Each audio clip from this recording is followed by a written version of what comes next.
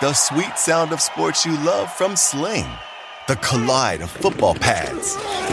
The squeak of shoes on a basketball court. The crack of the bat on a home run. The slice of skates cutting across the ice. But what about this one? That's the sound of all the sports you love, all at once. Starting at $40 a month. Experience it all live with Sling. Reese's Peanut Butter Cups are the greatest, but let me play devil's advocate here. Let's see. So, no, that's a good thing. That's definitely not a problem. Reese's, you did it. You stumped this charming devil. All right, this is the last winner in our listener topic bracket. This one is kind of a sad topic, but it's one that people were really interested in. This was actually two kind of sad topics. One that got defeated was the best teams to never win a championship. And then this one was the best players who never were. Players who just, for whatever reason, seemed like they're on a great path. And then whether it was injuries or tragedy, just were not able to become the players that it looked like and that we hoped that they could be. Before we get started, I just want to remind everyone, please give us a share on social media if you really enjoy this. If you have anyone that you think should have been in here that we should have talked about, feel free to tweet us at Nate Duncan NBA, at Danny LaRue. So our format here, I think we're just going to, I don't know if we'll end up picking a top three. Let's just see how long it takes us to go through talking about everyone. But each of us are just going to mention some players that we thought fall into this category. So I'll give you the first selection, Danny. I think we could kind of talk about two players in sequence because there are only, amazingly enough, from my going through the list, and you are more of a basketball historian than I am because I didn't get into it until late, and I've done some digging, but not as much as some others. And there are only two players that won league MVP, regular season MVP, that really had a true sidetracking of their career due to injuries. And those are Bill Walton and Derrick Rose, one of the current vintage, one significantly older. And so let's start with Walton.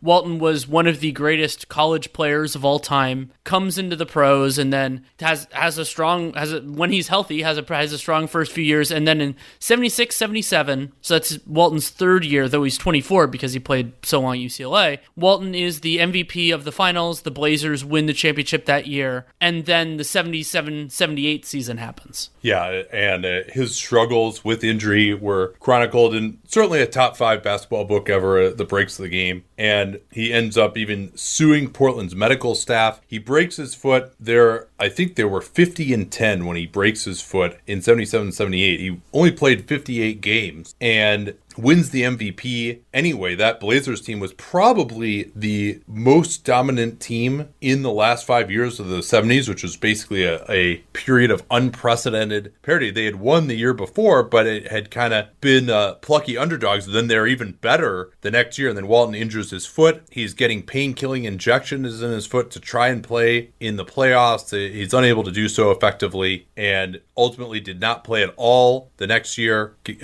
Loses confidence in the organization, asks for a trade, plays only 14 games the next year with the Clippers. 2 more years where he doesn't play at all. He's now 30. Another couple of years, 3 more with the Clippers. He actually gets up to 67 games and 37 starts as a 32-year-old in 84-85. And then he did have one quick second act with the Celtics in 85-86. He plays a career high 80 games, his only season. Wins 6th man of the year. Yeah, where he played more than 67 games. That's one of the greatest teams of all time. He's the backup center, only 19 minutes a game. And then the season after that, he's basically just in street clothes the whole season, only 10 games, another foot injury, and then he is under contract, but it doesn't play in 87-88 and is forced to retire. So clearly, he had a Hall of Fame career anyway, and I think there's a acknowledgement of what he could have been. He was so awesome in those 77 finals. But I mean, he's got to be up near the top of the list, especially when you saw the potential that he had in college. I mean, even, his first 2 years in the league, he's playing 35 and 51 games for Portland. Yeah, I mean, until that 85-86 year with the Celtics, even the years preceding, he never played more than 65 games. The year that they won the title, and then he gets up to 67. I guess that last year as the Clippers. Here were his stats for that 58 game season where he wins the MVP: 19 points, 13.2 rebounds, 5 assists, 2.5 blocks, and a steal per game on the Blazers, the best team in the league, and he wins the MVP over George Gervin and David Thompson, somebody who we'll talk about a little bit later. And to win it only playing 58 games, the other two played, I think, in the 80s, it's a statement of just how great Walton was in those minutes, and just a really impressive player. You know, it's the league has changed so much since then, but I think we could still appreciate the dominance that Walton showed as a professional. Yeah, and you know, he wasn't that ridiculous. He's an unbelievable rebounder on the defensive glass. Never really that ridiculous as an offensive rebounder. Liked to play a little bit more away from the hoop. Excellent passer for the time. Very high assist numbers for a center back then. More of a positional defender. He'd block some shots, but it wasn't like just absolutely ridiculous shot blocking domination. Had a lot of turnovers too, and he wasn't, you know, the guy that, they're going to throw the ball to him on the low block and he's going to do everything. The offense ran through him, but he was more setting guys up, moving the ball, trying to get this team play ethos. So we see this a lot because I may be a little bit of a naysayer on some of these. I don't think I am with Walton, of just like, okay, these guys take on these legendary statuses because they played well for a time and then they got hurt, and it's like, you know, they never got a chance to be like exposed or whatever, you know, like and it's just easy for people to be like, oh, you didn't see this guy play, he was going to have this meteoric rise. Like, nobody knows for sure where someone's career is going necessarily, but no, I mean, that's one's clearly where he's already the best player, deserving MVP, playing at a championship level. The only other regular season MVP to really have their career sidetracked with injuries during the prime, because, you know, Magic had the HIV test and has HIV, and Larry Bird had the back stuff, but that was really at a different point in their careers than Derrick Rose. Rose wins the 2010-2011 MVP, his age 22 season, his third season in the NBA with the Chicago Bulls, 25 points, 7.7 assists, 4 rebounds. And while at least one of the two of us, but I believe both of us, don't think that he was the deserving MVP that year, he was still an absolute force in the league and the centerpiece of those Bulls teams. And then just it all fell off the tracks so quickly after that. Yeah, and growing up in Chicago, obviously I was a Bulls fan. I didn't live in Chicago during that time, but I followed them more closely. I could still probably be classified as a fan at that time. I was definitely rooting for them in the conference finals against the Heat in 2011. And he makes the All-Star team the next year as well, but then suffers the torn ACL in Game 1. Oh wait, can I tell a quick story? I don't think I've ever told this on the podcast. I covered the 2011 All-Star game, and that was, I believe it was in LA. It was one of the first big events that I did as a professional and as a media member. And the way they do All-Star is they do a scrum of the whole conference. And you have 15, 20 minutes, whatever it is, and you can go to whoever you want. And so I knew that if I went over to LeBron or somebody else like that, maybe you get in one question. I was the only person with Derrick Rose. We talked for 10 minutes, and then he wins the MVP that season. It was amazing. Yeah, I mean, the Bulls they had a really tough schedule in the beginning, and Carlos Boozer was injured, so they started like 500 or something over their first maybe 16 games, but then they really came on and led the league in wins. But so Rose, to me, I don't know that he was the best player in 2011. There wasn't, LeBron really had a down year statistically. Miami kind of disappointed a little bit. That's why he didn't win it. But it wasn't like an obvious statistical case for LeBron that year compared to the way it had been in Cleveland. Some say Dwight Howard should have won it that year as well. So I don't think it was like a crazy MVP. He definitely was not the best player at that time. But the other thing about him is I think that because he was pretty reliant on athleticism, he wasn't a great shooter. That was one of the things that really abandoned him for like 3 or 4 years as he tried to make the comeback was his shooting. But especially from 3-point range, he wasn't a great shooter. So I think he would have probably had a peak, around like 24 or 25. He was 23 when he got hurt. We may have seen pretty close to the best of him. He wasn't an amazing passer. I think he could have gotten better there. Also, if he had, as the league opened up a little bit more, he never played with any kind of a stretch 4 when he was any good. So that was, he didn't really get to play in a spread pick and roll system. They definitely gave him a lot of pick and roll, but the floor wasn't space for him. And I think the guy that we see now in Detroit this year, I mean, it was only 26 minutes a game, but that guy is actually kind of relatively close to what I would have thought Derrick Rose would have evolved into at age 31 in the end if he had stayed healthy. But let's not forget that he basically had, he had 1 year with the Bulls where he, 14-15, where he also had another injury, came back right before the playoffs. It had a couple playoff moments. He hit like a banked in three to beat the Cavs in game 3 of that series. They end up losing in 6 in ignominious fashion. But I think he, certainly would have been a Hall of Famer. Certainly it would have been in contention for all NBA teams. I don't think he ever would have made it to being like the best player in the NBA. But it certainly, those Bulls teams would have been right up there competing in the East with Miami. They would have been at least the second best team in the East. Well, and it also, as you kind of got into a little bit, seeing how the parallel to some extent is Russell Westbrook, seeing how the league opened up would have made life easier on Rose. I think that he could have kind of maybe bought an extra couple of years that way by having a little bit more space for. He was such a force athletically. But also with Rose, wow, you couldn't have expected the severity of injuries that happened, and that's why he's in this what-if category. The way he played, it always seemed like he was going to have some sort of, he fell so hard so often that I was worried about injuries, his rookie year. Like that was just, and I saw him play at Memphis. I saw him play in person when he was at Memphis. And I think that there was that little element of concern that he was going to but he played, 81, 78, 81 in the 3 years leading up to that MVP season. Yeah, but Rose certainly was a unique athlete, and there's no question that after the 2 knee injuries that he had, because first it was the ACL, and I think even after he came back the next year, he really was struggling, in particular with his jump shot. He didn't have the same level of abandon or athleticism or the same explosion off the dribble either. Even when he came back at the start of 13-14, and then he suffers the meniscus injury and has to get a meniscus repair and misses 13-14 as well. And then when he came back, it's still not close to the same player. And in particular, I thought the fact that he just couldn't make a jump shot, he just seemed to never have his legs under him after that, and didn't have the same explosion at the rim too. I mean, you never saw the type of dunks that he had before the injury afterwards, or some of the crazy acrobatic finishes at the rim. He clearly was a different player.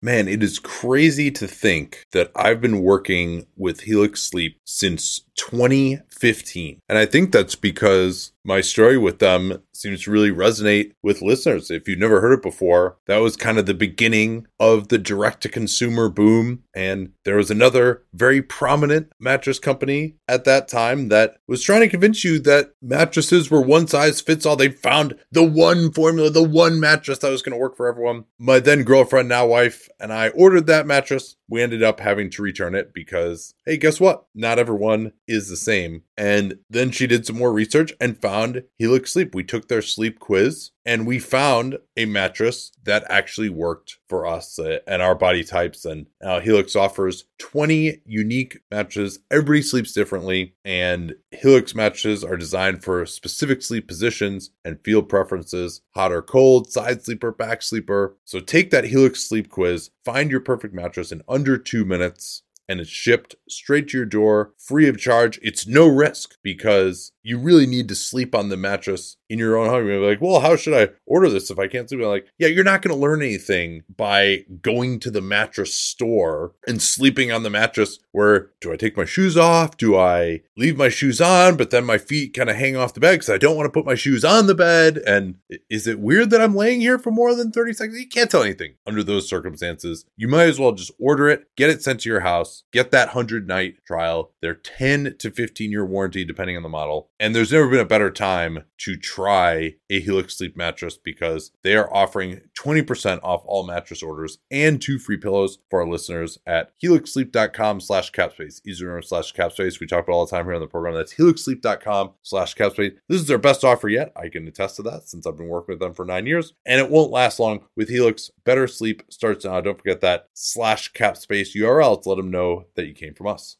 Man, I just love American Giant. Just an amazing clothing company. I was reminded again of how much I love it when I drove from California to Montana over the All-Star break. And you know what it's like when you're on a long road trip and it's cold, particularly when it starts off warm in the Bay and then we get into some really cold areas. You're like, well, I don't want to wear like my jacket in the car, but then when I get out to fill gas, I'm going to be freezing. But the American Giant hoodie was perfect because despite being made out of a nice heavy material that'll keep you warm. It's not too hot as well. So I was able to wear it in the car, not be too hot, step out of the car, and still be warm enough when I was filling up gas or going into a restaurant or something that I didn't feel like I needed my jacket even when it was cold outside. These things are amazingly durable. I proposed to my wife wearing an American Giant hoodie in the Grand Canyon almost 7 years ago. I still own that same hoodie. I still wear it constantly. And American Giant has since spread out into all sorts of other types of clothing, like their premium Slub Crew tee, the No BS high-rise pant, the slim roughneck pant featured in Giant Magazine issue 2. Every American Giant piece is made in America and designed to last, no exceptions, and it provides year-round comfort. So find a closet staple for every part of your spring days at American-Giant.com and get 20% off your first order when you use that vendor code CAPSPACE at checkout. Easy to remember, we talk about CAPSPACE all the time here on the program. That's 20% off your first order at American-Giant.com. Don't forget that CAPSPACE code to let them know you came from us.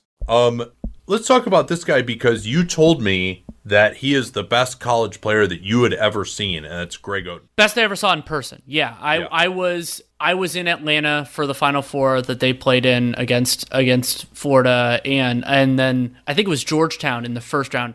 And Oden, defensively, he was the archetype of what I valued defensively. He seemed like he was everywhere to block shots and deter shots, kind of like what we've seen with Rudy Gobert, but he was also a wonderful rebounder. And then offensively, it was more of a functional, a little bit robotic post-up game, but I did really like his touch. And I think that the sport would have moved away, like the way the league was going would have moved away a little bit from Oden. But as we've seen with Gobert, the best players can still work really well. And I remember just because he was playing, I mean, that they lost to Florida and that Florida team was monstrous. That was Noah, Horford, Corey Brewer. Do you remember the missed dunk that he had? Yeah. In that Florida game? Yeah. My friends and I almost died. It was like you couldn't believe what he had these moments. Like he wasn't an athlete, but he was just big and strong and moved pretty well for his I thought he was definitely well above average as an athlete when he was in college. Yeah, I guess before things started sidetracking him. So yeah, and for me, part of it is that I was too lower on Durant than I should have been. Like that, I admit my mistake there. I didn't believe that his scoring was necessarily going to translate, and that was totally wrong. But even if I honestly think, knowing what I knew then, if I had been higher on Durant, I still would have had Oden up there. And I believed at that time that, center defense is just so central, and that there have been a lot of prolific scorers that didn't work. And Durant is special, and I should have seen more of that. But he was such a phenomenal player, and we saw little flashes of it in the NBA, but never got to see it in its entirety. Yeah, Oden was, I think many people at the time would have said that he was one of the greatest high school basketball players ever. Maybe not the greatest prospect ever, but just in terms of the amount of winning that his AAU team did, for example. That AAU team was ridiculous, by the way. Yeah. He played with Mike Conley and Eric Gordon, I believe, was on that team too. Just a crazy team. And he didn't play, I think, maybe the first 10, 15 games of his college freshman season because he had a broken wrist. And he comes in, he was basically playing left-handed most of the season. We never really got him to shoot. I think he was even shooting his free throws the opposite-handed. He was for a time, and then he started to maybe shoot a little with the right. But we never really got to see what his level of just offensive domination was. I didn't get the impression that he was going to be, now maybe he would have developed it, but he had never really shown the ability of okay, throw it into the post, and it's college basketball too. It doesn't work the same way as the NBA, but we're just going to throw it to this guy and he's going to create offense, the way maybe a Tim Duncan would. He didn't really appear to have any kind of range outside the immediate basket area. So those are my questions about it. I think he had never gotten injured. And then even if you're thinking of the Greg Oden who played that 1 year with the Blazers, and by the way, his NBA career with the Blazers totaled essentially, it was 82 games over 2 seasons. He really had put on a bunch of weight by that point. He wasn't nearly as mobile or spry, and I think he'd had microfracture surgery is what he had the first year, right? And then he had the fractured kneecap the second year. That sounds right. And then I think he had to have another microfracture surgery later on. He He had a very brief cameo, only 23 games with the 13-14 Heat, but didn't really figure for them. And so I think he was still very effective. The defensive numbers with him on the floor weren't like amazing. They were actually worse defensively when he was on the floor on that Portland team. But he didn't have the same level of athleticism either laterally or in terms of explosion. He was an unbelievable rebounder, like just crazy offensive rebound numbers that drove a lot of his offense. And he had 65% true shooting and 23 PER. I think he could have been like an unbelievable pick and roll center if he had stayed healthy. So I think he would have been, I don't know that he would have been an all-time great though. I think he could have, but he could have been somewhere along the lines of like a Dwight Howard, Rudy Gobert. Like his offense I could see being kind of in between where those two guys were, Howard at his best. But not quite like a David Robinson, Tim Duncan type of player. Yeah, I think that's fair. I remember, he was a different defensive player than Dwight Howard, but I saw, the overall level of defensive impact as being similar. The block percentage, 8% block rate in that second year when he was, he only played 21 games, but he was really on fire that year. Do you want to go to his haunting teammate that, I say that Greg Oden is the greatest college player I saw in person, but the one I saw the most in person who was great was Brandon Roy, because he was at UW when I was at UCLA, and then he sets, he's amazing as a Blazer early on and gets all the way up to, he was averaging like in the low 20s points per game, gets 2 All-NBA team. He's second team in 09 and then third team in 2010, and then just can't stay healthy after that. Yeah, this is another one where his knees were supposedly a major problem before even he was drafted. Yeah, in college they were. Yeah. Yeah, people had an understanding that he had a pretty limited shelf life. Best season was 08-09 with 57% true shooting, which really meant something for a guard at that point. 24 PER, excellent playmaker as well, had a really good ISO game. He wasn't the absolute quickest, but he also had like a lot of explosion off of 2 feet. He actually had was listed as a 40-inch vertical. He wasn't quite the athlete that, someone like a Kobe Bryant was at that time, but it was still a very good athlete and it had an excellent jump shot, good distributor. I think it would have been interesting to see what he and LaMarcus Aldridge and Oden all could have accomplished together had they all stayed healthy. As it turned out, they went a different direction and they really cratered in a couple of years, and they got Dame Lillard instead. Aldridge ends up leaving. But he made 3 All-Star teams, but basically was done after age 25. Though we should note that the Blazers didn't draft Damian Lillard with their own pick. They drafted with the Nets pick because of one of the stupidest trades in the history of the league. Yeah, although part of the reason they traded Gerald Wallace was because they realized they weren't going. But yeah, that is a good distinction. Yeah, so, I think he would have, I don't know that he would have changed the landscape of the league. Like, I think he basically, at the point that he was, I don't think he had like a ton more growth to get. Maybe could have gotten a little bit better as a shooter. Like, I think Roy would have, what makes him so tantalizing to me is also that I thought he slotted in well as a, like a dominant complementary player, and Portland had the pieces to make that work. That if he and Oden and LaMarcus if that had been their core and they'd been healthy enough, I think they could have competed for, so that would have been in like the early 2010s or thereabouts. They could have competed in the Western Conference, maybe gotten to a finals, maybe even won a title. Yeah, and he's known as the 3-point revolution came along. He's playing for Nate McMillan at that time. He's not a big 3-pointers guy. He's taking 40% of his shots as long twos, and maybe that could have changed as time went on, because he was an excellent 3-point shooter. He was shooting.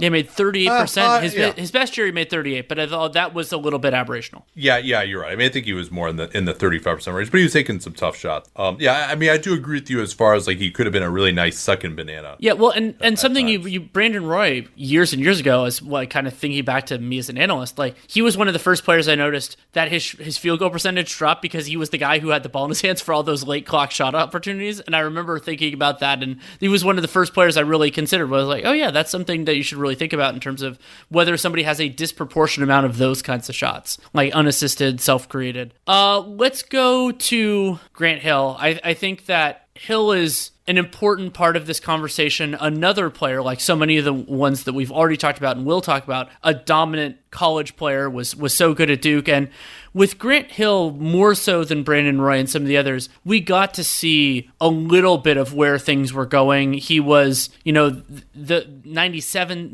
97, 97, 98. And he was averaging over 20 points a game, but also like when you look at it, kind of using some of the modern advanced stats, let's look at 96, 97, 97, 98.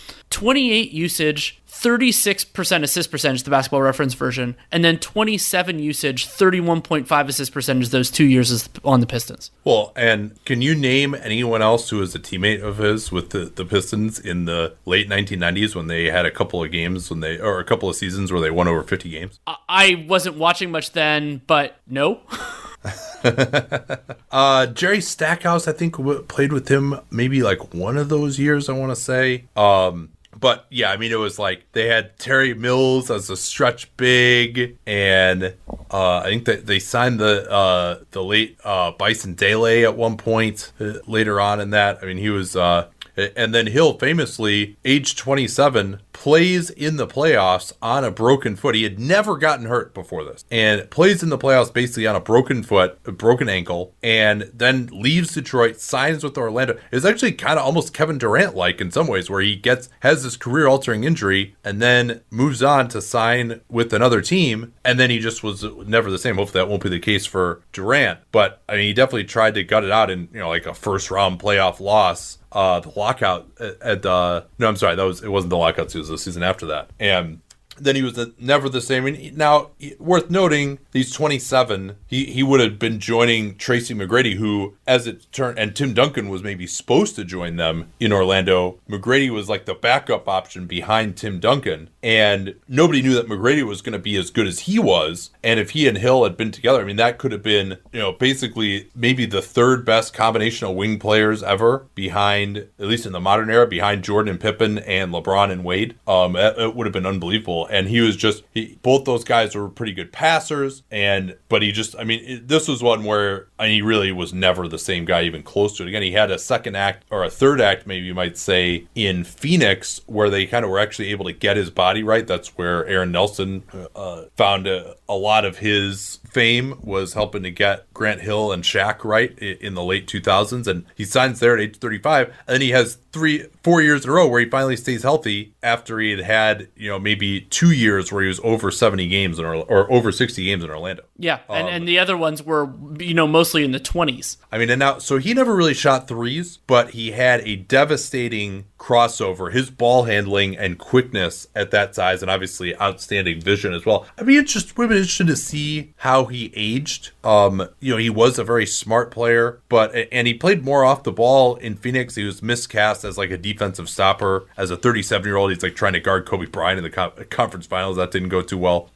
But I would have been interested to see how his game would have evolved as he'd gotten older. How long could he have gone on as one of the primary players? But I mean, he was, and you could definitely make an argument that he was better than Scottie Pippen when he was healthy.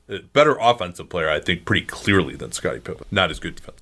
Yeah, I mean, and it is good to note. I mean, Hill, that it was really that age 27 season that was his last full strength one, but he'd already made 5 All-NBA teams, all second or first team, which is pretty incredible, and in one Rookie of the Year, that co-Rookie of the Year with Jason Kidd. And so we got to see more, like if you compare Grant Hill to, let's say, Derrick Rose, we got to see more of Grant Hill, and it's fair to argue that there wasn't that much more. A lot of players, can peak around that range of age 27, but he could have had a more sustained career, and he did make the Hall of Fame, but it could have been like a more full-fledged Hall of Fame career than it was. The sweet sound of sports you love from Sling. The collide of football pads. The squeak of shoes on a basketball court. The crack of the bat on a home run. The slice of skates cutting across the ice. But what about this one? That's the sound of all the sports you love, all at once. Starting at $40 a month. Experience it all live with Sling.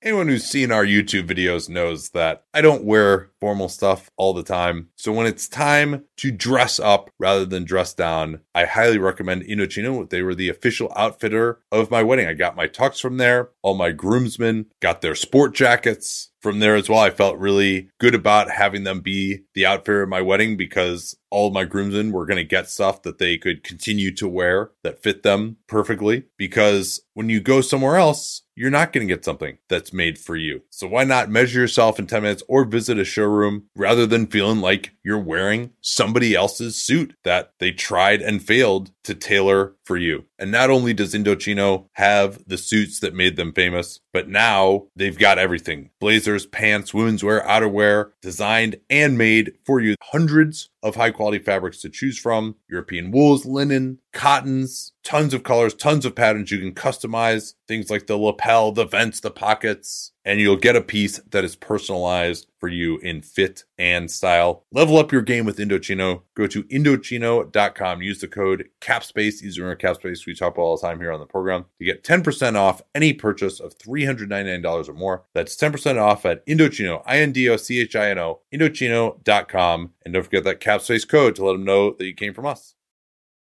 So this is what I really wanted to talk about. Arvydas Sabonis, he gets talked about all the time under this. He didn't come to the NBA until age 30. At that point, he is kind of a, this 7'3", maybe even like 325, 350 pound behemoth. Although worth noting that like Shaq still was just like completely dominated him physically when he was in the NBA. But he was still huge. He'd take threes. He had this interesting like flat arced jumper, but he could stand out there at the top. Very adventurous passer, one of the best passing centers ever. Had a sweeping hook shot in the lane. He could kind of turn right shoulder. He wasn't as comfortable with that. He would turn right shoulder and just kind of force it in because he was 7'3" and he was huge. He could do that. But that, of course, was the vastly diminished Sabonis. He played, even going back to like the 92 Lithuanian national team when they play against the Dream Team in the semifinals, he's still pretty limited at that point. By then, he'd had all sorts of foot, ankle, and knee injuries. He tears his Achilles at age 22 in 1986, shortly after he plays a game of the Goodwill Games against David Robinson, which I'll talk about in a little bit. And he was never really quite the same mobility. I mean, if you go look at the film of him in 85, 86, he's 7'3", but he probably weighs maybe in the 250 range. Still pretty relatively stout for a big man of that age, but had the mobility, could run the floor, still had the imaginative passing,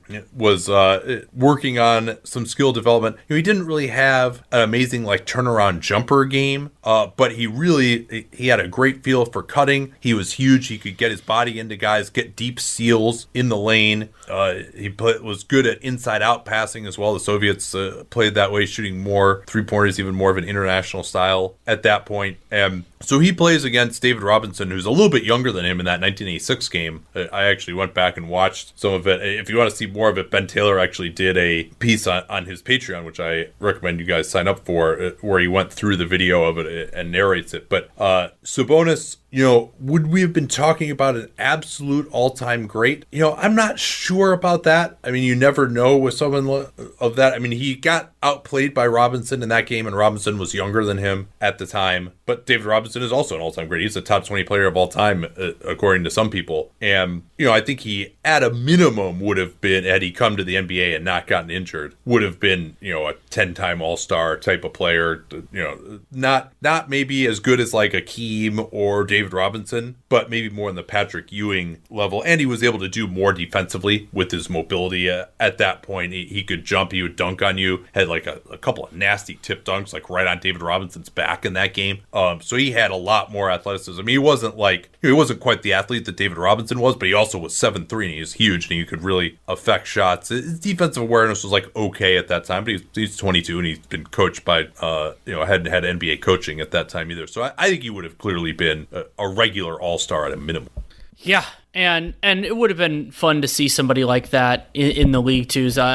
I haven't watched as much Sabonis as I want to, but his passing and just having somebody else influential who could do that. I mean, like a bigger Bill Walton, that might have been, he could have even been at like that type of level. I don't know that he would have been just the most dominating scorer, but his all-around game was outstanding. Even if you look at some of the plus-minus stuff from his time in Portland, he comes off very well and is playing at even maybe close to an all-star level, at least on a per-play basis. He wasn't able to play that many minutes. Oh, let's go back to a perimeter player. Penny Hardaway, third pick overall, was in that famous trade he technically drafted by the Warriors, but then immediately traded to the Orlando Magic, paired with Shaq originally. And he came into the league a little older at 22 because he had played those years at Memphis, so it wasn't quite, like the... He was I think he was one of the victims of Prop 48. Do you remember what that is? No. Basically, there was a time where if you didn't qualify academically, it was called like Proposition 48. You basically you could get into school, but you had to like sit out your first year essentially, so you couldn't start as a sophomore. Yeah, because he only played 2 years at Memphis before jumping. But Penny starting, kind of like Grant Hill, starting you couldn't even practice actually with Prop 48. So starting in Penny's second season, age 23, but still his second season, All NBA first team, third team on, Orlando made one finals during that run, and they were a consistently competitive team. His third season, same year Derrick Rose won MVP, though Rose was younger, 24.6 PER, 61 true shooting, 26% usage, 32% assists. Incredible. Despite and that Magic team 94-95 and 95-96 helped by the 3-point line being a little shorter. Yes. Those are two of the greatest offenses of all time, him and Shaq together, and then the 3-point shooting of Dennis Scott and Nick Anderson.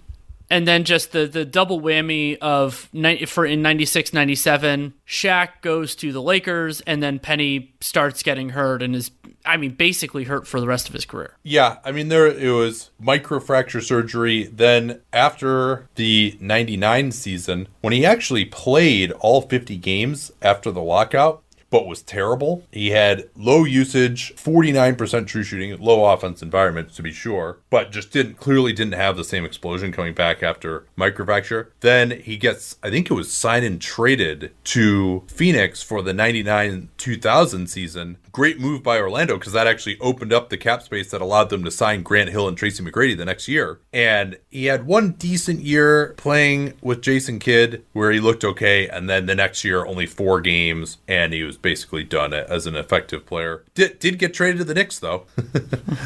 In the Stephon Marbury deal. I think he was part of that deal from Phoenix after the 04, or I think it was actually during the 04 season, but it was mostly salary balance at that point. The deal that he signed with Phoenix was like, crazy max, like 7 years, $86 million, something like that. That was like basically about right in the early days of the max contract. And so, he was very reliant on his athleticism. He played point guard early in his career, then he moved to shooting guard or small forward later on. He didn't really play point guard for Orlando after Shaq left. I think they kind of moved everyone down the positional spectrum. But even the year that he had in 96-97, he had this really good playoff series against Miami. It wasn't that amazing though, and he's already 25, so he's a little older than people realize. So I don't know. I can't quite go there to say that without the injuries, we're talking about like an all-time great player. I think he would have been a Hall of Famer, but not like the top couple tiers. Yeah, I think that's probably about right. I don't know that he would have been considered the best guard in basketball for a decade or something like that. And it'd be interesting to see how his jump shot would have evolved also as time went on. He was getting to the point he was just an incredibly smooth player, really athletic, maybe a little bit more awesome aesthetically than the stats would have indicated, but certainly was a great player, and he would have had added a lot to highlight reels at a minimum. Somebody I want to talk about briefly, not in the same context as some of these other guys that we've discussed, but Markelle Fultz is a different conversation because I was such a firm believer in how great his fit could have been with that Sixers core. And so the big question mark, remember with the limitations with Simmons and Embiid, was could they get another dynamic ball handler that could space the floor and work well enough with their defensive system? Now, Fultz was, the defensive film on him at Washington was some of the worst film I've ever seen of a top-level player. But there were signs that if he started caring, that he could actually do well in that end. But it was the offense where he sold it. And I was reminded a lot, I don't think he had the same kind of ceiling as Kyrie Irving, but Kyrie Irving was the player that college Markelle Fultz and high school Markelle Fultz, because we saw him at the Hoop Summit, reminded me the most of. And it, it could be his off the dribble game, great handle, pull-up shot was reliable. I thought that his three was coming along. And that player would have been such a wonderful fit with Simmons and Embiid because it would have given them that other dynamic and somebody who didn't have to have the ball in his hands all the time. So when Simmons did things, it wouldn't sidetrack the offense. It wouldn't sidetrack his game.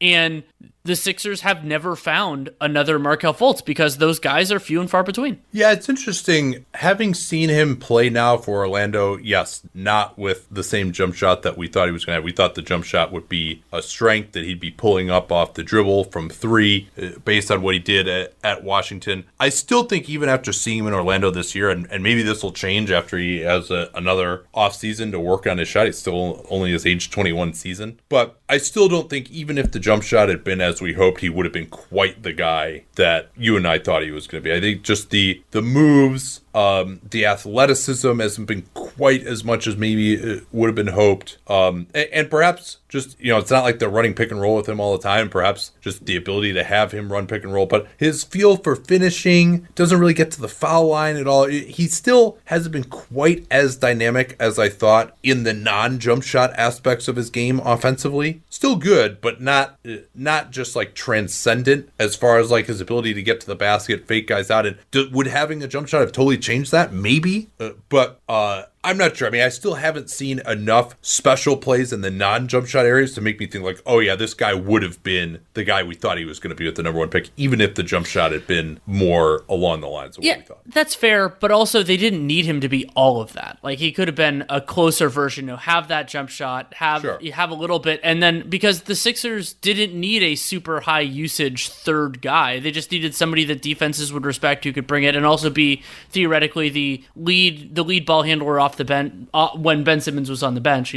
There were a couple boxes that I loved Markelle Fultz to check that I thought he could have, and then it just didn't end up happening. And I think his game would have fit together. It would have fit together a lot better with the jump shot. I mean, we've seen this with various guys around the league where it's like if teams fear that, then the other things look better. And I think he would have been it's not a guarantee, but I think he had the potential to be that guy. So we got time for a couple more here. We're definitely taking this to a part two because we're number one, I figure that's fair enough if this is what the listeners wanted. But number two, there's no way we can talk about all these players quickly enough. This is one, a guy I didn't know a ton about. I actually did some research on him for this, is Purvis Ellison. He was probably the first freshman to really be the best player on a national championship team. 1986, Louisville wins the national championship. He stays 3 more years after that. Crazy to think about that. Gets drafted still number 1 overall in 1989, which is not one of the better drafts in history by any mean. But I think he actually would have been pretty good, and he just suffered all kinds of lower body injuries. Really only had, in the end, 1 healthy season, and that was 91-92. Or no, I'm sorry, he had maybe 2 healthy seasons. But after that, really was not the same athletically. So I went back and watched some of his highlights for when he was healthy. He gets drafted by Sacramento as a 22-year-old. Plays 34 games. He's injured. He's terrible. Traded to Washington. Next year, though, pretty decent. Now, this is as a 24-year-old, so you'd think he'd be right in his prime. Solid but not amazing shot blocker. I think had he not gotten injured, he could have at least made a couple of all-star teams, potentially. And think of him, he didn't have the bulk of your conventional centers in that day. He kind of had more of like a Marcus Camby type of body, but more offensive game than Camby. He wasn't unbelievably explosive, but like had good explosion and mobility, really, really long arms. He'd love to get under the basket and reverse dunk it over his head. and he could explode up and dunk on people around the rim, come across for some blocks, run the floor pretty well. He had a pretty decent jump shot in the 17-foot and in range, liked a right shoulder high arcing turnaround in the post that worked reasonably well. And even then, the stuff where he had some of his two best years in Washington, he's already coming off injuries in Sacramento. So I think he wouldn't have been, I think he would have made like a few All-Star teams. I don't think he would have been like a superstar, but I think he could have been a real good player and just someone as a number one overall pick. Like no one ever talks about him because he ended up having years where he played, but he never played after 91-92. He's basically injured every single year. He's playing 49, 47, has one season where he's 69 games. So he just could not stay healthy at all. But yeah, that 89 draft was tough. That draft, number 1, Purvis Ellison. Number 2, Danny Ferry. Yeah. Who didn't even play for the Clippers. He went to play in Italy. And then the Cavs traded him or traded Ron Harper for him, which was not a good trade as it turned out. Number 3, Sean Elliott. Number 4, Glenn Rice. And then it got pretty ugly after that. Elliott and Rice were definitely really the only two probably good picks in that whole top 10. All right, you got any? You want to pick one more here before we go? Yeah, let's do Yao Ming. We've done a lot of injury-plagued centers. Let's add one more to the pile. Yao, I mean, such a physically dominant big in the early 2000s. Had he only really had 4 years. He only had 4 years where he played over 60 games in the NBA and actually had more All-NBA appearances, had more All-NBAs than that, and that didn't even include his rookie year because he didn't make an All-NBA. I mean, but just a ridiculous. Yeah, I loved his touch on offense. I thought that he had some good moments on defense and as a rebounder, and there were some real bright spots playing him with T-Mac, and with Yao. I mean, I wasn't super into the league then. That was when I was getting there, but I was just always fascinated by him. Yeah, I mean, Yao's been retired basically since 2009, and he would like just be turning 40 right now.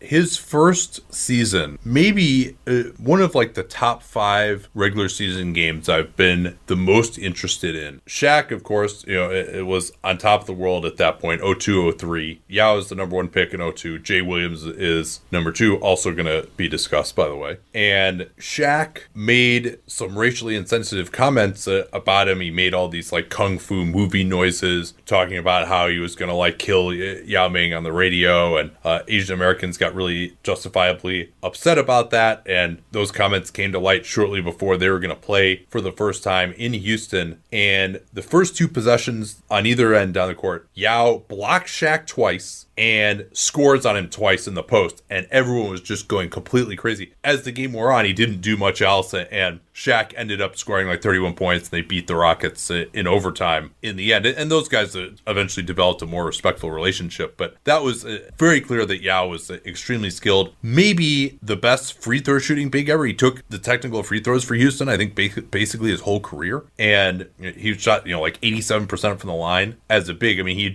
his jump shot was awesome, and there was just no way to stop him other than just trying to like body him up. He also had like a really unstoppable jump hook in the post. Yeah, if he played now, he probably could have had the Marc Gasol set shot 3. Oh, for sure. Yeah, I mean, I remember before the draft, Chad Ford talked about how he did a workout against this like schlub center from Oregon, and he was just like draining NBA threes. So while the Chinese development system certainly has a lot to be criticized about, just lots of rote stuff and overworking guys and not really developing creativity or passion for the game, in Yao's case, I mean, it made him into an incredible shooter. And he was very, very difficult to stop in the post. You had to double team him, but he was slow. I mean, he struggled to run the floor. He might even be remembered a little bit differently. They would have made it almost certainly to a conference finals in 2007, but they had this really bad matchup against the Jazz because the Jazz had Mehmet Okur, who would hang out at the 3-point line. Yao couldn't guard him, and then so he had to guard Carlos Boozer, who was still way too quick for him as well. And that like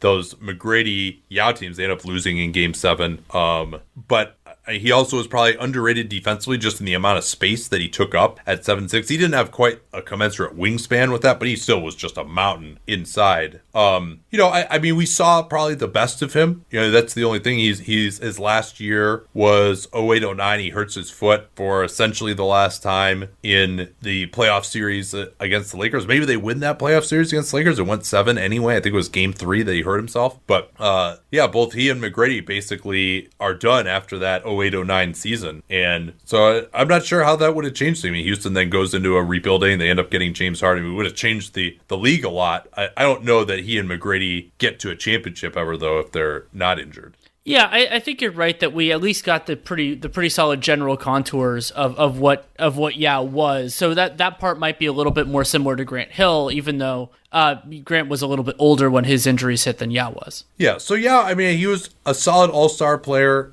lower end All-NBA. I don't think he would have been a Hall of Famer just based on his NBA career, I think. But, probably not. I don't know that he ever would have been a top 10 player in the league, maybe lower end of the top 10 if I really went back and looked at it. But he just kind of had some limitations. And I think the way the game was going, other than the fact that he could have shot threes, defensively, I think he would have started to become more marginalized as he got a little older. Yeah, teams were getting better at taking advantage of limited mobility bigs around that time. Yeah, I mean, and any big who could shoot it all was just going to be able to get a jumper on him at any time. I mean, I would say his mobility was maybe, better than Boban's, but not much better. I mean, if you think of Boban with just a much more skilled shooting game, and probably better help instincts, maybe a little better shot blocker. He's taller too than Boban. He's 7'6" instead of Boban's like 7'3". But and I would say he had a more developed post up game too. Yeah. Oh well, yeah, obviously. Yeah. In terms of like the turnaround, he had this just unblockable turnaround jumper. Like he'd shoot it from like 6 feet behind his head. It was unbelievable. Okay, let's do one more here. This is an old school one. Tiny Archibald is famous for, as a 24-year-old, he leads the NBA in both scoring and assists. Oscar Robertson type of impact. Looks like he's on the way to maybe being an all-time great player. And then he injures his Achilles tendon in 73-74. Only plays 35 games that year. Comes back, averages 27 points and 6.8 assists, but didn't quite have the same level of quickness. And then he basically was in purgatory for years and years, gained a bunch of weight, tore his Achilles, also had a really bad foot injury. And so the late 70s are basically a total lost period for him. And then he has the second act with the Celtics, gets a couple years there, wins a championship as maybe their second best player in 1981 when he got back in shape, but then wasn't really able to go on much beyond his early 30s as a small guard. So that's one where he could have been one of the best players of the 1970s, and he really only had probably 3 or 4 great seasons. Yeah, and so it's crazy for that 72-73 season. He averaged 34 points, 11.4 assists in 46 minutes a game. Yeah, so 2 years later when he averages 26 and 8, that's like way down. Now, I mean, those teams didn't have the greatest offenses, didn't have a lot with him. How much did his play really help? But I mean, to be that type of a heliocentric player at a time when you didn't have modern spacing, really Oscar was probably the only guy who had played like that before Tiny Archibald in terms of just running everything through him. How are those teams offensively? I forget. I looked it up and now I can't remember. So the year he averaged 34 and 11, they had the number 1 offensive rating in the league, and they had a 100 offensive rating, was number 1 in the league, and they were dead last in defense. What was their record that year? 36 and 26. Sorry, 36 and 46. Coached by Bob Cousy actually in 72-73. Yeah, and I mean, so you look at the offensive rating of 100. That's the number 1 offense at that point. No 3-point line, of course, and he's 56% true shooting, very efficient. So clearly, and he's playing 46 minutes a game. It's basically the team offensive rating is his offensive rating. Yep. So yeah, clearly he had a huge effect on. I mean, God, that's just insane. 3,600 minutes that year. Almost 37. Yeah, and so really then he was a much lower usage guy. Maybe it's not fair to say that he was the second best guy on that 81 Celtics team. That's probably not true. But they had a deep team other than Bird as well. But yeah, he matured into a more efficient player. His usage is all the way down to 17%. We don't have data to see where it was in 1973, but I mean, I'm guessing it's got to be like 30 at that point. So, and then especially when you consider the amount he's got the ball in his hands for all these assists as well. Here's a stat for you. Tiny Archibald in that season, he made 1,028 field goals, and there are only 18 player seasons in NBA history where a player made 1,000 or more field goals in a season. Wilt Chamberlain has 7 of those 18. Let me see if I can get all of them. Sure. How many players is it? 8. All right, so Jordan... And I've already given you 2. What is that? I've already given you 2 of the players. Okay, Jordan 1987 has got to be on there. Yep, he did an 80 there'll be the final. He did an 86, 87, 87, 88, and 89, 90. Kobe Bryant 2006? Nope. Oof. Oh, yeah, I guess the threes maybe. That's what... No, this is this 2s and 3s together. Yeah, but yeah, you got it.